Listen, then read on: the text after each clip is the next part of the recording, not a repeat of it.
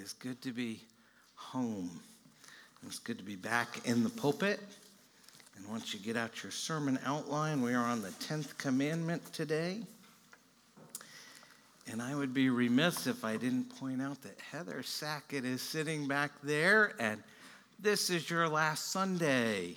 Jeff has started as campus minister at Cornell, has already started there, and you have the big move coming.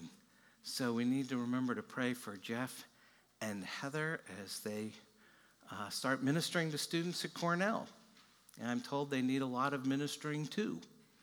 So you are in our prayers, and we will miss you. So it has been a joy to have you for 5 years, roughly. Good. So, and Anna as well. All right. Very good. Very good. I didn't want to miss that. We're at the 10th commandment. We're getting to the end of the summer. There's one more week, and Jed will be back, and he's going to sort of summarize the whole thing for us. But let's turn to Exodus 20. I'm going to read verses 1 and 17. And God spoke all these words, saying, "You shall not covet your neighbor's house. You shall not covet your neighbor's wife, or his male servant, or his female servant, or his ox, or his donkey, or anything that is your neighbor's." Let's pray. Heavenly Father, this is your word, and as always, we need it desperately. We need to be reminded of what makes you so great. We need the law. We need to be reminded that your law is for our benefit, to bless us, to give us wisdom, and to lead us to our Redeemer. Thank you that the 10 Commandments point us to our Redeemer. We need the redemption he offers.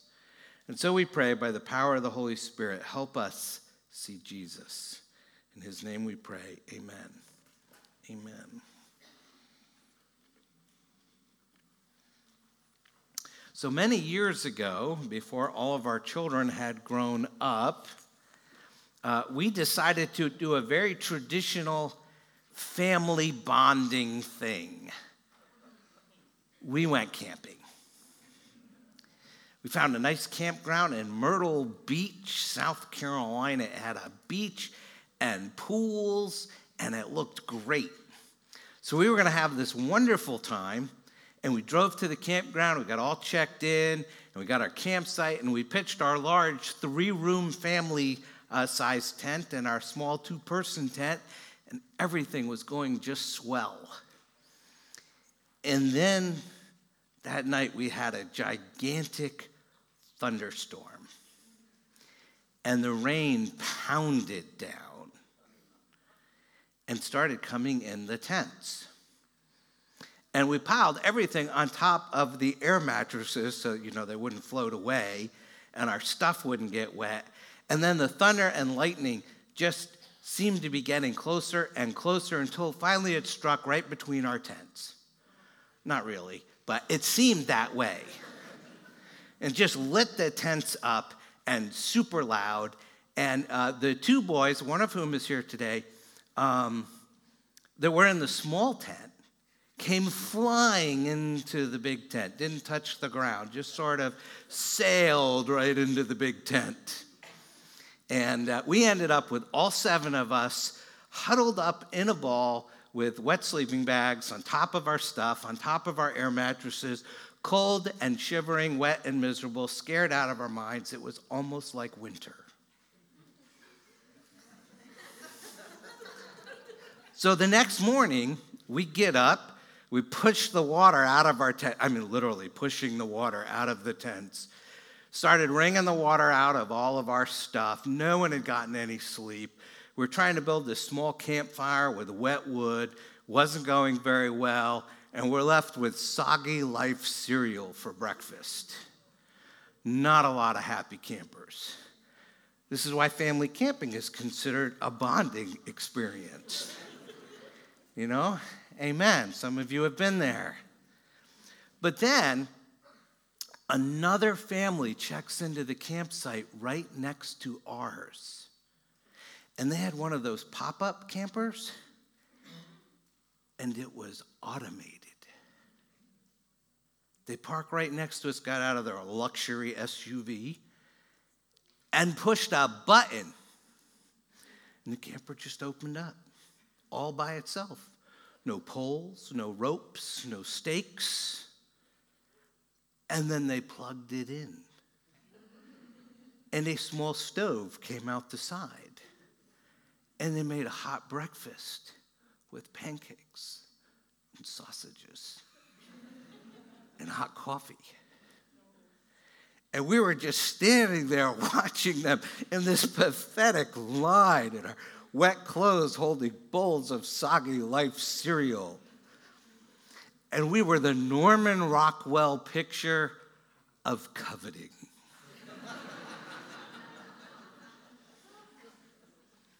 I offered to trade a couple of the kids for the campers, but our kids looked so miserable they wouldn't go for it. So anyways, I wrote you earlier this week. Coveting is simply wanting what someone else has. In our case, we wanted that camper. But God says there are some things that are not yours to want. And there are some desires, when they go uncontrolled, they end up harming us and they affect our lives negatively. And so I'm going to sort of talk about the negative and the positive, and then we'll get to what all the Bible stuff says. So I'm going to start with when these things come into our lives and affect us negatively, they cause resentment about what we don't have. Resentment about what we don't have. James 4 says, "What causes quarrels and what causes fights among you? Is it not this, that your passions are at war within you? You desire and do not have, so you murder. You covet and cannot obtain, so you fight and quarrel. You do not have because you do not ask. You ask and do not receive because you ask wrongly, to spend it on your passions." There are 5 negative effects of resentment, 5 negative effects of always wanting more, 5 negative effects of coveting. Now, there's probably a lot more than 5, but there's at least 5. And the first one is coveting leads to being tired. That may be the most common response I get when I ask people, "How you doing?" "I'm so tired." I've said that. Most of you have said that. But coveting leads to being tired, because in our push to get more, we do too much. We work too hard. We become too committed to the whole material rat race, and we get fatigued. We get tired. I know of one family that has 4 cars, 3 jobs, 2 drivers. And you got to wonder, is 4 cars really worth it? Proverbs 23:4 says, "Do not toil to acquire wealth. Be discerning enough to desist." Another version translates that, "Have the wisdom to show restraint." Essentially, the Bible's saying it's dumb to wear yourself out just trying to get more. So we'll go through these very quickly. The second negative effect of always wanting more is coveting leads to being trapped. How does coveting traps us? Primarily, it traps us with debt. Ecclesiastes 5:11, "When goods increase, they increase who eat them. And what advantage has their owner but to see them with his eyes?" Easier to understand, the New Living says, "The more you have, the more people come to help you spend it. So what good is wealth except perhaps to watch it slip through your fingers?" Coveting destroys budgets. It creates needs out of wants. It's created a culture in our society of get it now, pay for it later. So much so that the average 2-income household in America has $113 in debt for every $100 in income. And you can look it up. It's actually called the debt-to-income ratio. And the numbers are actually much worse for single-income households. And that's called deficit spending. And only the government gets away with it. And what that means is, to put it in Loudoun County terms, if you make $118,000 a year, then you probably owe $133,000 in consumer debt, and it doesn't count home mortgages. And you probably feel trapped. Most of us feel trapped by debt. And that's what Paul tells Timothy, 1 Timothy 6. We're going to go to Timothy 6 and Ecclesiastes 5 a bunch of times. They're very much related. But 1 Timothy 6 says, "But those who desire to be rich fall into temptation, into a snare, into many senseless and harmful desires that plunge people into ruin and destruction." Again, the New Living says they're trapped by foolish and harmful desires. So that's the second negative thing. The third negative effect of always wanting more is coveting leads us to being tense. We worry about what we don't have. We worry about how we're going to get it. We worry about how we're going to keep it. And the more we focus on something, the more tense we get about it. The more you have to worry about. How am I going to protect it? How am I going to save it? How am I going to invest it? How am I going to insure it? How am I going to keep from paying taxes on it? How am I going to keep from losing it? The more you have, the more you worry, the more tense you are. And then if you add those three together, you put being tired with being trapped, with being tense, and you get the fourth effect. And that's coveting leads to being troubled. Being troubled, doing T's today for whatever reason. People have conflict over money more than any other subject. More conflict in the home, more conflict on the job, more conflict in the church. All over money. And Paul says this is particularly true of false teachers. Again, 1 Timothy 6, talking about false teachers, says he has an unhealthy craving for controversy and for quarrels about words, which produce constant friction among people who are depraved in mind and deprived of the truth, imagining that godliness is a means of gain. Going back to James 4, which we read earlier, it says, "What causes quarrels and fights among you? You covet and cannot obtain." When you have what I want, there's going to be conflict. It's going to cause trouble. So God says, don't covet something that's someone else's. Don't covet someone else's job. Don't covet someone else's car. Don't covet someone else's house. Don't covet someone else's wife. Don't covet someone else's husband. And people don't often say that, but I think people often think that. Oh, I wish I had a husband like that, always sensitive to my feelings. Or if I only had a wife like that, someone who would always do what I want. Those are fantasies. God says, don't go there. Don't covet. It will bring you trouble. Finally, the last one is that coveting leads us to being tempted. We often think tempting leads to coveting, but most of the time it's coveting that leads to temptation. We always want more. We're never satisfied with what we have. We suffer from dissatisfaction. We suffer from discontent. And dissatisfaction and discontent lead us into temptation because more is never enough. You know, somebody famously asked John D. Rockefeller at the time, one of the richest men in the world, just how much is enough? And he looked at him and said, just a little bit more. Back to Ecclesiastes, we read, "He who loves money will not be satisfied with money, nor he who loves wealth with his income. This also is vanity." When we're not satisfied, we look elsewhere. It doesn't really matter what the topic is, and those desires lead us into temptation. James 1 teaches us each person is tempted when he is lured and enticed by his own desire. And again, 1 Timothy 6 reminds us those who desire to be rich fall into temptation. But let's be honest, we're usually not satisfied with what we have, or at least not for very long. How many of you are still satisfied with what you got last Christmas? How many of you can still remember what you got last Christmas? So what do we do? What's the antidote to coveting? How do we overcome resentment about what we don't have? And I think the answer comes in our next passage where Paul talks about learning contentment.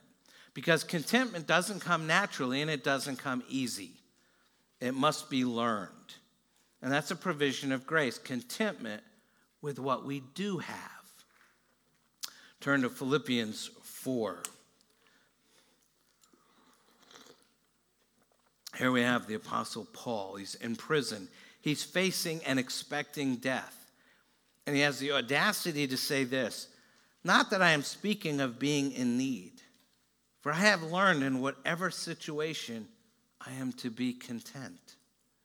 I know how to be brought low and I know how to abound. In any and every circumstance, I have learned the secret of facing plenty and hunger, abundance and need. I can do all things through him who strengthens me. Well, what are the important things that we do have? When you stop and think about it, most of it is not stuff.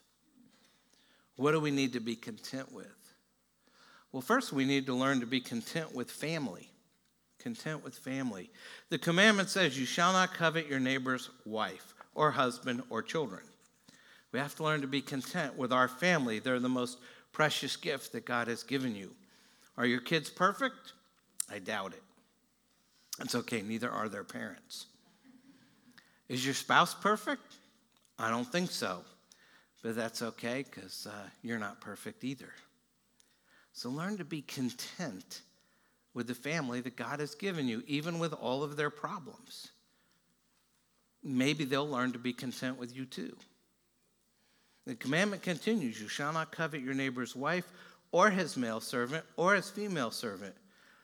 Well, most of us don't have servants, but we do have people who serve us. We usually call them friends. So we need to learn to be content with friends. These are the people that God's placed into your life. The people who live in your neighborhood, the people you work with, the people you go to school with, the people sitting next to you right here in church. And people bring us the greatest joys and the greatest frustrations. You ever wonder why Jesus said, love your neighbor, and he said, love your enemy? Because sometimes it's the same people. God has brought these people into your life, and he wants you to be friends with them. He wants you to build relationships with them. He wants you to be content with them. A lot of people spend a lot of their life looking for new and better friends, and it usually doesn't work. And I understand it's hard sometimes to be content with our families and be content with our friends, and that's why it's a learned experience. It's also why this next one is so important. Because we realize if we're going to be content with family and content with friends, we have to be content with forgiveness. With forgiveness. People are a pain in the neck. Sometimes. So are you. Sometimes. So am I. Sometimes. All the more reason to forgive. Because we need their forgiveness just as much as they need our forgiveness. And together we all need God's forgiveness. But thankfully, that's something that God loves to do. He loves to forgive. And he wants us to learn to love being forgiven. You ever think about how amazing it is with all the garbage in your life that God's willing to forgive you? That's pretty amazing. Then we're able to love others, we're able to love our friends, love our families by forgiving them. Most of the time, just for being themselves. So learn to be content with forgiveness. The forgiveness you have, the forgiveness you give. It's one of the best things we've got going for us. But sometimes even forgiveness is hard. It's hard to look past all of the hurt. So how do we do that? And I think the primary and maybe the only way we can do that is by learning to be content with Jesus. It's not an F there, kind of. Just switch that one up to throw you off. Be content with Jesus. Over and over, the scriptures teaches us to get our eyes off ourselves and look to Jesus. The Apostle Paul tells us in Colossians 3, if then you've been raised with Christ, seek the things that are above where Christ is, seated at the right hand of God. Set your mind on things that are above, not on things that are of this earth. Hebrews 12, we read, therefore, since we are surrounded by so great a cloud of witnesses, let us also lay aside every weight and sin which clings so closely, and let us run with endurance the race that is set before us, looking to Jesus, the founder and perfecter of our faith, who for the joy that was set before him endured the cross, despising the shame, and is seated at the right hand of the throne of God. Consider him who endured from sinners such hostility against himself, so that you may not grow weary or faint-hearted. Be content with Jesus.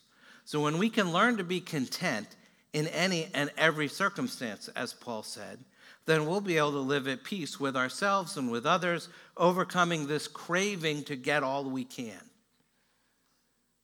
We know what we shouldn't do, covet. And we know what we should do, be content. And all of that is easier said than done. So how do we get there? How do we learn this living at peace with each other? 4 ways, very quickly, to learn to be content, enable us to live at peace with each other. And the first one, and these are sort of simple, but a good reminder for us, resist comparison. Resist comparison. And everybody's subject to this, and pastors are like the worst. You know, I go to a pastor's conference, I want to know 2 things. How many people, how much money?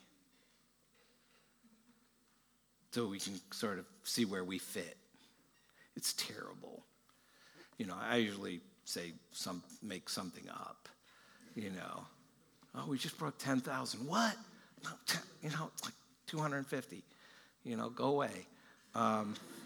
So I just like the reaction. Total depravity. But comparison leads to coveting. And the Bible says, don't do that. Don't compare yourself with others. 2 Corinthians 10 says, let such a person understand that what we say by letter when absent, we do when present. Paul's saying, what I'm writing you, I'm going to come and tell you face to face. Not that we dare to classify or compare ourselves with some of those who are commending themselves. But when they measure themselves by one another and compare themselves with one another, they are without understanding. It means comparing ourselves with others is not only unwise, without understanding, it's also unbiblical. It's unwise to compare cars, clothes, houses, kids, spouses, whatever. It's not wise. It creates dissatisfaction. And as I've already said, dissatisfaction leads to temptation. So how do you react when you see someone that has a nice new car? Boy, I wish I had that car.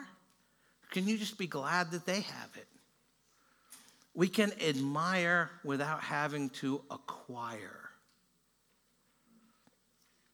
How do you react when you go to visit someone and they have a really nice house or beautiful furniture? You know, it's like all Ethan Allen. You know, it's Louis XIV. You know, ours goes back to Sears on the 15th. You know. One of the greatest lessons that we can learn, and one of the greatest lessons we can teach our children, is how to admire without having to acquire. I can enjoy a lot of things without having to own them.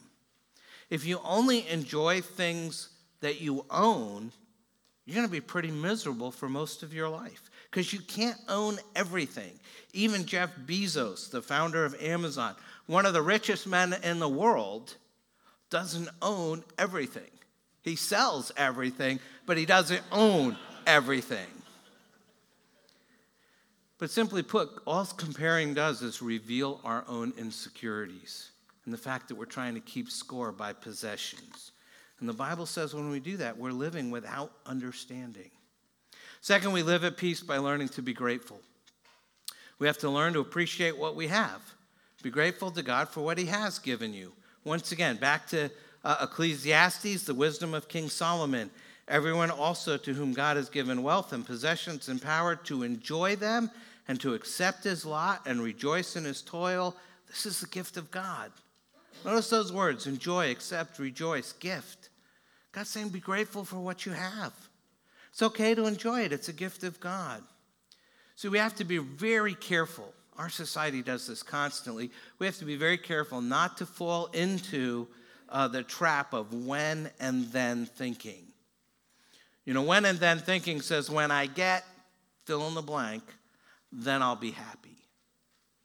When I graduate, when I get married, when I have kids, when I have a better job, when I get the new car, when I get my debts paid off, when I get my kids through college, when I can finally retire, then I'll be happy.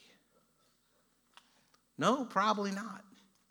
Because when the newness wears off, then we'll want something else.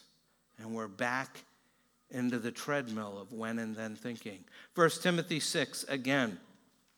As for the rich in this present age, charge them not to be haughty, which means like proud and arrogant, not to set their hopes on the uncertainty of riches, but on God, who richly provides us with everything to enjoy. Happiness is not getting whatever you want. Happiness comes much more from enjoying what you already have. So be grateful. Third, be generous. God doesn't bless you for your own benefit. He wants you to share it.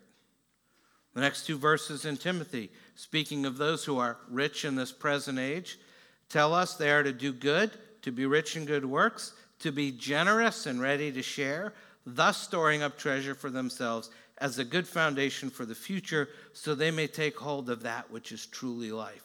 So the question becomes, can we own a lot of things without becoming materialistic? The answer is yes, but. And the but coming from the precautions we find in these verses in 1 Timothy 6.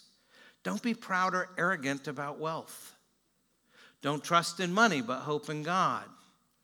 Use your money to do good and be rich in good works. And be generous with your money and willing to share. And the Bible says if you do those things, you'll be laying up treasure in heaven. It's a mark of spiritual maturity. And finally, we live at peace by learning to trust God. This sort of goes back to fixing our eyes on what lasts, giving our attention to what's important, to what's permanent, to what's eternal. Because everything you see is eventually going to decay or rust or break or fall apart or blow up. It will eventually not exist. And what remains is the relationship that you have with God and the relationships that you have with people. 2 Corinthians 4 teaches us, for this light momentary affliction is preparing us for an eternal weight of glory beyond all comparison, as we look not to the things that are seen, but the things that are unseen. For the things that are seen are transient, but the things that are unseen are eternal. It's not enough to have plenty to live on if you have nothing to live for. It's not enough to have plenty to live on if you have nothing to live for. And the worst thing about coveting and discontent and dissatisfaction and materialism is they cloud our vision of God. We begin to think life is about stuff. It's about acquisition. But getting more stuff never leads to contentment. It only leads to coveting. And Jesus said, Luke 12, take care and be on your guard against all covetousness. For one's life does not consist in the abundance of his possessions. You shall not covet. Coveting is this inner grasping. Coveting is not stealing. It's not committing adultery. It's not killing. Those things were covered in earlier commandments. Coveting is that inner grasping of things that says, I have to have these things or I will feel so empty. You shall not covet means you shall love God enough to be content in all circumstances. That's what this commandment is. The first commandment and the 10th commandment are like bookends. They summarize the whole. The first commandment was, love God with all your heart. Put nothing before him. Be absorbed with him. 10th commandment is the result. First commandment is to love God. The 10th commandment is if you love God enough, so you'll be content in all circumstances. The rest of the commandments fall in place. If I love God enough to be content in all things, why would I want to steal money? Why would I want to steal sex? Why would I want to steal status? Why would I want to steal revenge? Why would I need those things? Pleasure is nice, created by God. Money, comfort, sexuality, they're created by God. They're nice, they're good, but they're just icing on the cake. They stimulate your taste buds, but they are not food. Can you imagine living on icing? What would happen to you? What would happen if you were living on icing? What would that do to your body? What would that do to your soul? A person who's loving God enough to be content is saying, these things are nice, but they're not crucial. If I love God enough to be content in all things, then the lifestyle of obedience to the 10 commandments will flow out of that. A life of integrity, the 9th commandment. A life of generosity, the 8th commandment. A life of purity, the 7th commandment. A life of forgiveness, the 6th commandment, and so on and so forth. It all just flows out. That's the reason the Apostle Paul was converted by the 10th commandment. Paul tells us the story of his conversion in Romans 7. He says, I was once alive apart from the law. It means I felt good about myself. Thought I had it right. I was doing okay. I was godly. Let's read the whole thing. Romans 7, starting about halfway through verse 7. Yet if it had not been for the law, I would have not known sin. For I would not have known what it is to covet if the law had not said, you shall not covet. But sin, seizing an opportunity through the commandment, produced in me all kinds of covetousness. For apart from the law, sin lies dead. I was once alive apart from the law, but when the commandment came, sin came alive and I died. The very commandment that promised life proved to be death to me. For sin, seizing on an opportunity through the commandment, deceived me and through it killed me. So the law is holy. Commandment is holy, righteous, and good. You know what he's saying? He's saying, I would not have known what it means to covet if the law had said, you shall not covet. But sin, seizing on opportunity through the commandment, produced in me all kinds of covetousness. He says, sin came alive and I died. The commandment killed me. So I thought I was a godly person until I read this commandment, you shall not covet. And I began to realize what it said. It says a godly person will love God enough so that nothing else is necessary. He'll be content in all circumstances, in plenty and want. And suddenly Paul sort of wakes up and says, I'm not anything like that. He's convicted of sin. And he says, I can't even come near that. I'm not godly at all. Help me. And it's the beginning of his conversion. I don't know where you are this morning. I would hope you would hear this message by realizing you're nowhere near what the Bible commands either. These other things that you have to have, that you covet, that you grasp after, which are never there as much as you want them, they force you to run around in a state of being discontent. This marvelous quote by the journalist Cynthia Heimel. She writes for the Village Voice. And she was writing about 3 people who are big celebrities. And I took their names out, but you would know them, all of them. But listen to what she says about them.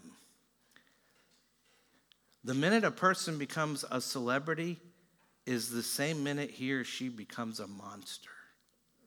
When God wants to play a really rotten practical joke on you, he grants your deepest wish and then giggles merrily when you suddenly realize you want to kill yourself.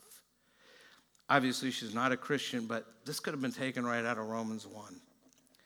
The night each of them became famous, they wanted to shriek with relief. Finally, now they were adored, invincible magic. The morning after the night each of them became famous, they wanted to overdose on barbiturates. If they were miserable before, they were twice as miserable now because that giant thing they were striving for, that fame thing that was going to make everything okay, that was going to make their lives bearable, that was going to provide them with personal fulfillment and happiness had happened, and nothing changed. They were still them, and the disillusionment turned them howling and insufferable. I think that's awesome. You have secular writers, without even realizing it, communicating biblical truth. Sometimes the best way that God can bring you to your senses is to give you what you think will satisfy you, so you can learn that it doesn't and won't. Because until you understand that you're incapable of contentment on your own, you're actually incapable of contentment. You get that? Until you understand you're incapable of it, you'll never be capable of it. And once again, the 10th commandment, it's really just the first commandment put in psychological terms. First commandment, you shall have no other gods before me. The 10th commandment, you shall be completely content and not covet or grasp for anything. There shouldn't be anything you want so badly it'll make you miserable if you can't have it. There are plenty of things you can want, but they shouldn't make you miserable if you don't get them. You know what? That's the first commandment. The only things you want so bad that if you don't get them, you're miserable are things you put before God. If you have no other gods before God, you will not covet. If you covet, it's because you have put some things before God. It's the same commandment. Psychologically, idols are things that give you self-esteem and identity. Sociologically, idols are things that give you credibility with other people. Theologically, idols are things that make you feel acceptable in the sight of God. These are the things you say, if I have them and only if I have them will I make it. So whenever you're unhappy, discontent, bitter, miserable, ask yourself, what besides Jesus has taken title to my heart? What besides Jesus has become my salvation, my identity, my joy, my main preoccupation, my loyalty, my delight? That's the question. There's no more profound thing I can tell you about contentment than this.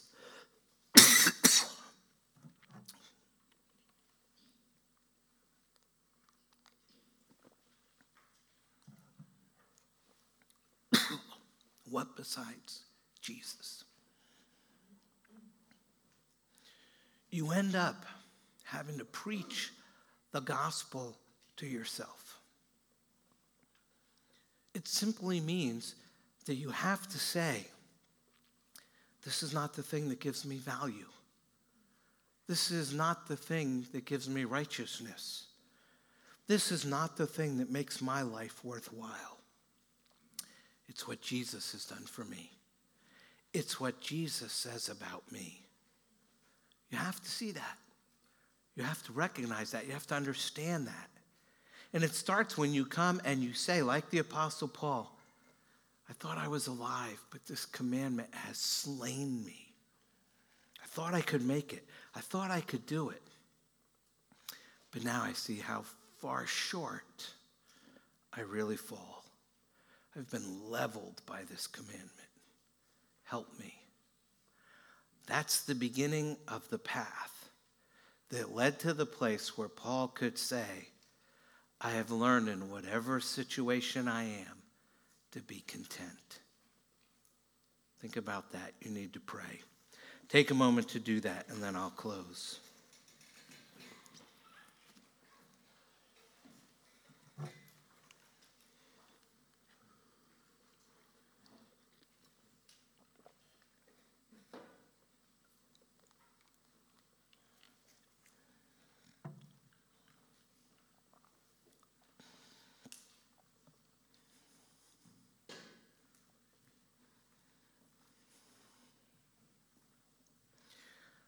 Let's pray. A tranquil heart gives life to the flesh, but envy makes the bones rot. Love does not envy. Godliness with contentment is great gain. Heavenly Father, this tapestry of scriptures is both convicting and consoling. It's convicting because on a daily basis I can be envious of anyone in sight and covetous of anything within reach. I get envious of people who have less hassles and more resources, people who can play harder and need less sleep, people who can eat cake and lose weight, extroverts who are at home in any setting while I struggle to make eye contact. I don't covet my neighbor's ox or donkey, but I want his ability to run without knee pain. I don't covet my neighbor's male or female servant, but I would love to have his golf game and his beach house. Lord, have mercy on me, a sinner. But Lord, as convicting as these verses are, they're even more consoling, because through the gospel, I realize all I really need is Jesus. Thus, whatever you choose to give me. If I was given everything I covet, my bones would rot, would never be enough. Indeed, ingratitude is cancer of the soul. Coveting is heart disease. Selfishness is dignity theft. There is a Jesus-shaped hole in my soul that only he can fill. And thankfully, he has and continues to do so. Our Lord and our God, thank you that you have spoken to us by your Son. Open our eyes that we might see our sin and then see Jesus. So very amen, I pray, in the name of our Lord and Savior, Jesus Christ, who lives and reigns with you in the Holy Spirit, one God, now and forever. Amen.